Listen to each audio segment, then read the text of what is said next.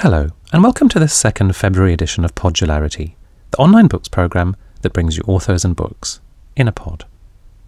My name is George Miller, and my guest today is Neil Gregor. Neil is Reader in German History at the University of Southampton, and I met up with him shortly before Christmas to discuss his recent book, Haunted City, Nuremberg and the Nazi Past. Neil's interest in the city is more than simply that of the professional historian. His own father grew up there, and one of his earliest memories of encountering history was hearing his German godparents describe the RAF bombing of Nuremberg. Neil has spent years in the city's archives, exploring the question of how a city, and indeed a whole culture, sought to come to terms with the horrors of its own past. He's visited libraries, museums, cemeteries, memorials, and bric-a-brac shops in order to build up the picture he presents in the book. I asked him first to describe the city at the end of the Second World War. Well, by the end of the war, Nuremberg, of course, had a reputation second to none as a Nazi town. That comes primarily from the Nuremberg rallies, which were staged every year in peacetime. They were stopped upon the outbreak of the war, but clearly were the centrepiece of the regime's propaganda display. The city was associated then, of course, also with the Nuremberg Laws, which was the most vicious piece of Nazi anti-Semitic legislation enacted during the Third Reich.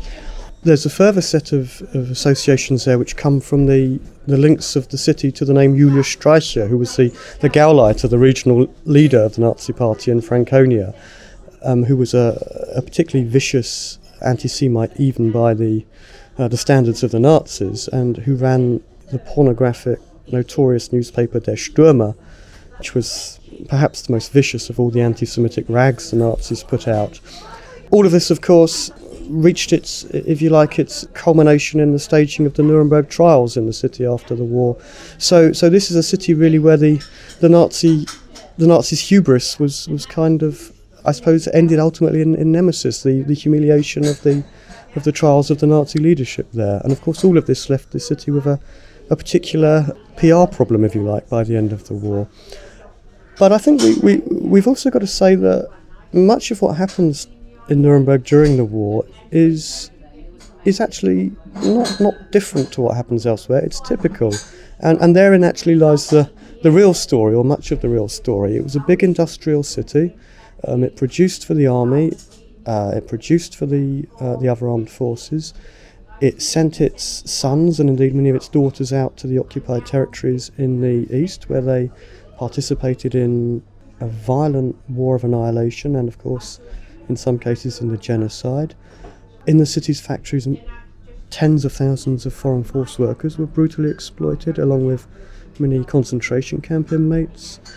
The war came home to roost in the second half of the war then, because the city was heavily bombed and massively damaged, and likewise, like many other German cities, it experienced a huge influx of refugees at the end of the war. So much of what happens in Nuremberg after the war, and much of what people there had to come to terms with, was actually the consequences of the war in general, rather than the history of Nazism in particular in that city. Would it be a fair characterisation to say that Nuremberg after the war, at the end of the war, was suffering from a state of post-traumatic shock?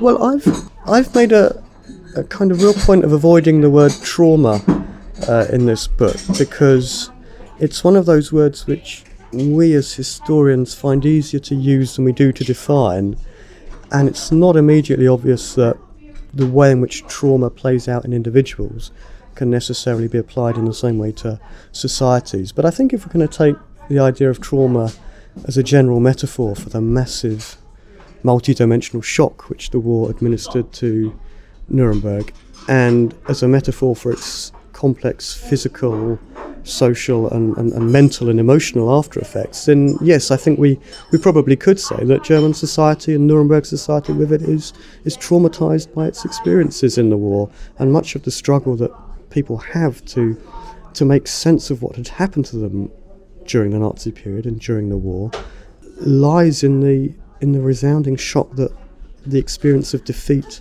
and the aftermath of war brought to German society. Yes. I mean, it seemed to me reading your book that, quite apart from ideological, psychological impediments to coming to terms with what the Germans had done in the war, the material conditions which prevailed in Nuremberg after the war made it...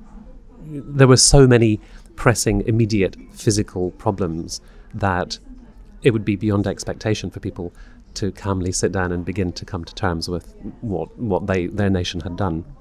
No, I think that's absolutely right. The material crisis into which German society and urban society is plunged by the circumstances of collapse and defeat is such that, for many years, many tens of thousands of citizens of this city are living in a rubble environment, effectively. The period of real privation and hunger for Germans is in the years 1946, 47, 48. The suffering is intense. It's therefore, as you say, unsurprising really that Germans are concerned primarily with their own immediate welfare needs and indeed with licking their own wounds from the war, which are also considerable, although of a different order or a different nature to those which they visited upon others. And therefore that it takes time for them to feel able to imagine and think about those parts of the war in which they figured not as victims but as perpetrators. No, I think that's absolutely right. And the other thing which I took from your book was that, of course, in 1945 politics doesn't stop.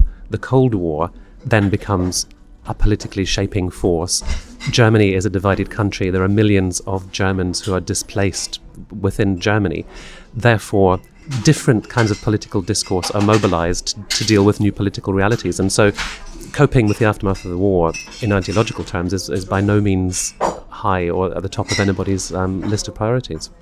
No, again, that's absolutely right. The dominant political forces in the 50s are really encouraging anything but a sort of direct ethical confrontation with the crimes of the past. The overarching political framework in West Germany in the 50s is conservative. We're dealing with the Adenauer years, after all. We're dealing with the years of Western integration, in which it becomes inexpedient for West Germany's new Western allies to keep pressing the issue of war crimes because they want to re-establish West Germany's army, for example, and need the returned generals from the Nazi era to do that. Conversely, of course, anybody who tries to think or speak critically about the crimes of the Nazi past and point the finger at the presence of former perpetrators who've made an easy transition back to a life of comfortable bourgeois conformity as the economic miracle took hold and prosperity returned, is those people were easily dismissed as communist agitators who were somehow acting with the Eastern Bloc behind them and seeking to destabilise West German society. Now, where this plays out most obviously in the early post-war years is in denazification, which starts out as a massive attempt to force individual party members to confront the consequences of their own actions and to think about their own complicity as party members, but which quickly turns into a process whereby the Americans, who need the expertise of lots of engineers and businessmen and civil servants and elite figures in all sorts of walks of life, quickly turn this into a process of rehabilitation and reintegration and amnesty, so that come 1950, the vast majority of former party members have just been amnestied, let off the hook, slapped on the wrist and given a minor fine, which means nothing, and then let back into civil society with their reputations fundamentally intact. In the Nuremberg trials, which followed immediately after the war, it seemed from the book that the population was probably at best indifferent to what was going on because material conditions were so appalling and for whatever other, psychological reasons.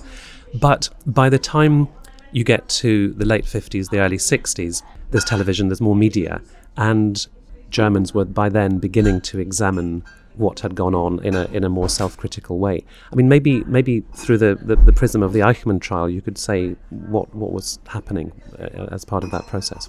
Yes, the Eichmann trial, I think, is probably the moment at which the events of the Holocaust, which had been overwhelmingly sidelined and marginalised and ignored as far as possible in the sort of public culture of the 1950s, forced their way into the consciousness of many, if not most, West Germans, and demanded of them that they somehow form a view on what had happened. Now, why the Eichmann trial should have been the moment to do that is not entirely clear, given that there had been a number of other war crimes trials which did continue to take place during the 1950s. But I think the Eichmann trial was different for a number of reasons. Firstly, he was the biggest Nazi to have been captured since the immediate post-war years, so that he was a far more kind of compelling and interesting and important defendant in a way than the other defendants had been in the 50s. Secondly, the circumstances of his capture, which of course took place in South America under the auspices of Mossad in 1960, gave the event a kind of sense of adventure and excitement which was fundamentally different to those of the 1950s. And I think you're right that the visual quality of the Eichmann trial captured the imagination. The sight of this unobtrusive man in his horn-rimmed spectacles, looking like a middle manager, sat inside a glass cage, being beamed into the living rooms of the increasing numbers of West Germans who now had televisions, forced people to think about the alleged ordinariness of the perpetrators of the Nazi past, and to accept that they hadn't all been fringe monsters or outsiders, but had come from the centre of German society. That, of course, posed a particular ethical challenge for readers, listeners, observers of the trial. And am I also right in thinking that because it wasn't conducted under German law, which had a particular narrow definition of culpability, it was allowed to have a much broader canvas and look at the bigger story of the Holocaust in a way that perhaps hadn't been seen so publicly before? Yes, that's absolutely right. In West German legal tradition, where individual defendants were put on trial for their role in the Holocaust, they were always tried for particular crimes, either murders of particular individuals. So it wasn't the Holocaust on trial, but one or two murders.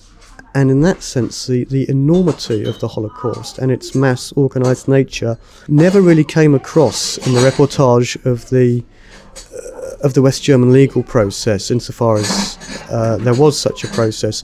The Israelis, of course, used the Eichmann trial as a means of talking about the wider history of the Holocaust, and sought to use it not only in the pursuit of justice but also as a pedagogic tool. So much of the Eichmann trial covered the events of the Holocaust as a whole, and sketched the wider campaign of killing as context for what Eichmann did. And in doing so, yes, of course, it communicated a much broader picture to Germans who were forced to accept that this wasn't a series of isolated killing actions in the East, but it had been a mass organised process. Your book administers a useful corrective to the view that it was the student radicals of the late 1960s who sort of ex nihilo came along and challenged the comfortable sort of self-image that the Germans had managed to forge for themselves. In fact, there was a middle generation which helped to make that possible. Yes, that's right. It's really a sort of entrenched myth of the sort of self-styled generation of 68, that they confronted their elders with the sins of the past and forced a generation who had repressed everything and swept it under the carpet to come to terms with it and talk about it openly and honestly. Now, I actually think that decisive shift towards thinking more openly and honestly and self-critically about the past took place considerably earlier. It starts in the late 50s, early 60s, around the time of the Eichmann trial, for example. And the reason it kind of takes off is because committed liberal pedagogues and activists of the generation who were born in the 1920s accept that this needs to happen. So in the early 1960s, it's in fact the generation of young school teachers who are criticising the young for their lack of interest in the Nazi past and the Holocaust, and criticising the young for their consumerist, present-centred mindlessness. And the reason the pupils who become the students of the late 60s discover the Holocaust then is because the generation above is trying to tell them about it. So the generation above puts on a series of exhibitions and pedagogic events and schools events in the mid-60s to try to raise awareness. And this then does clearly spark an interest amongst some students who then take the story further and do become the memory activists of a later generation. But the decisive shift does take place earlier, I think, and there's a powerful myth there which I think you're right needs puncturing. Do you think that the stridency of that sort of anti-fascist rhetoric was necessary in order to really kickstart something big? Well, it's hard to say. I mean, the people who were trying to push a more critical memory agenda were pushing against very profound resistance. There were, of course, still some very entrenched interests who had absolutely no interest in muckraking or digging up the crimes of the past for obvious self-serving reasons.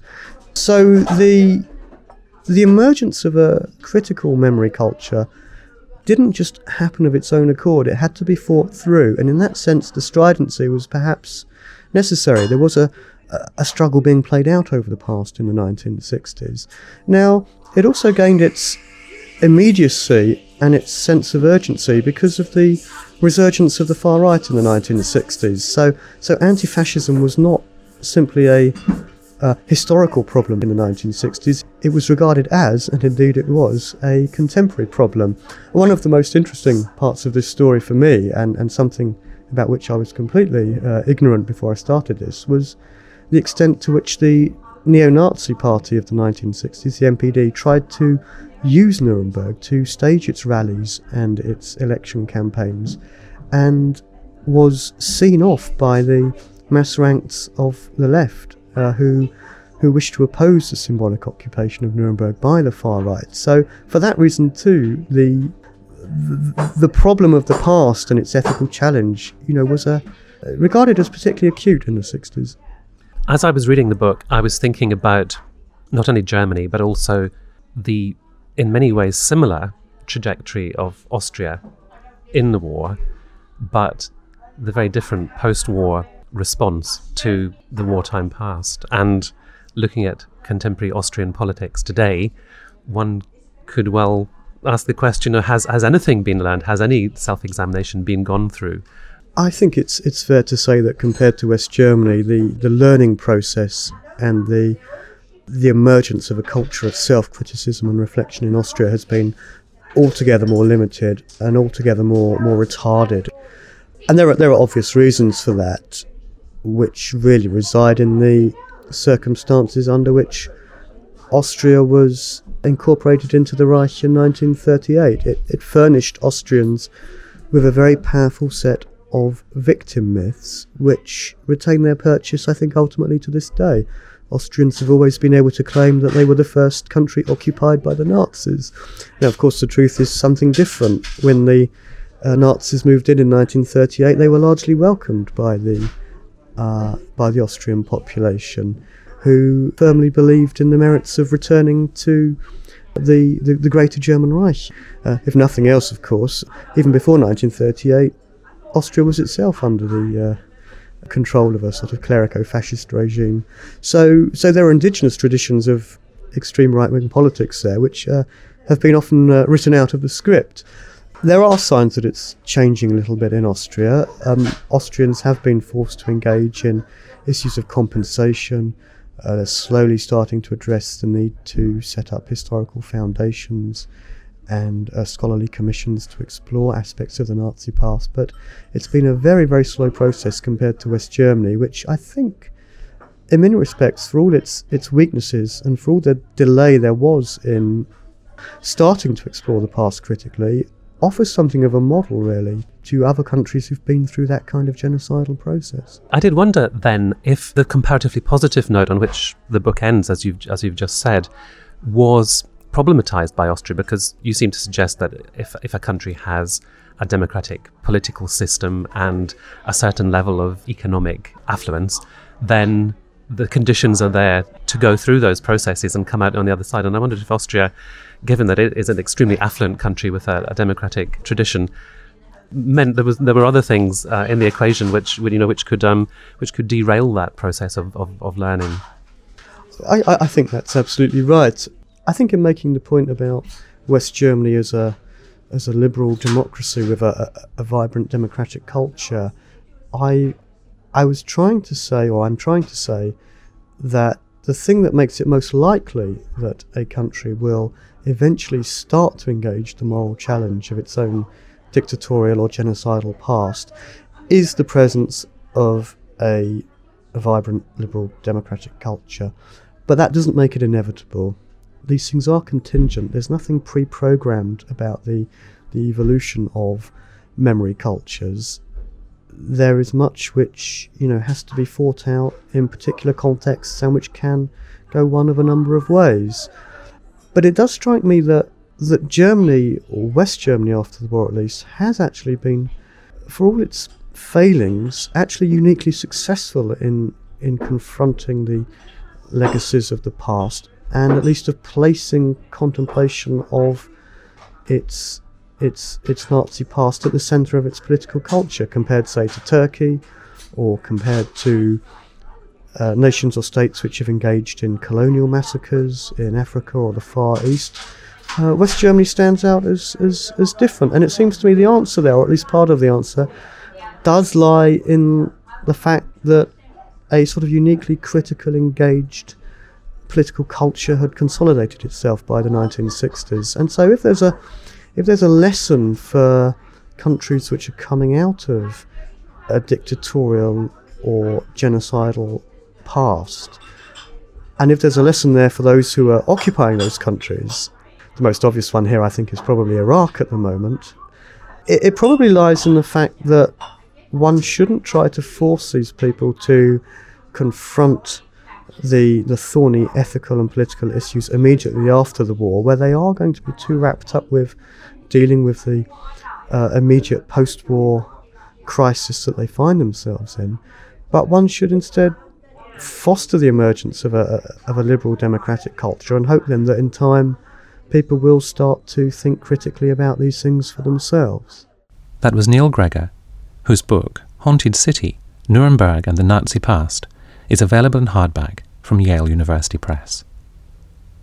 If, as I hope, you've enjoyed this programme, you can subscribe free to future editions by going to iTunes. Simply type Podularity in the search box. It takes seconds and means you'll never miss a future programme. My guest on the next programme will be Catherine O'Flynn, talking about her prize-winning first novel, What Was Lost. I hope you'll join me then. And until then, goodbye.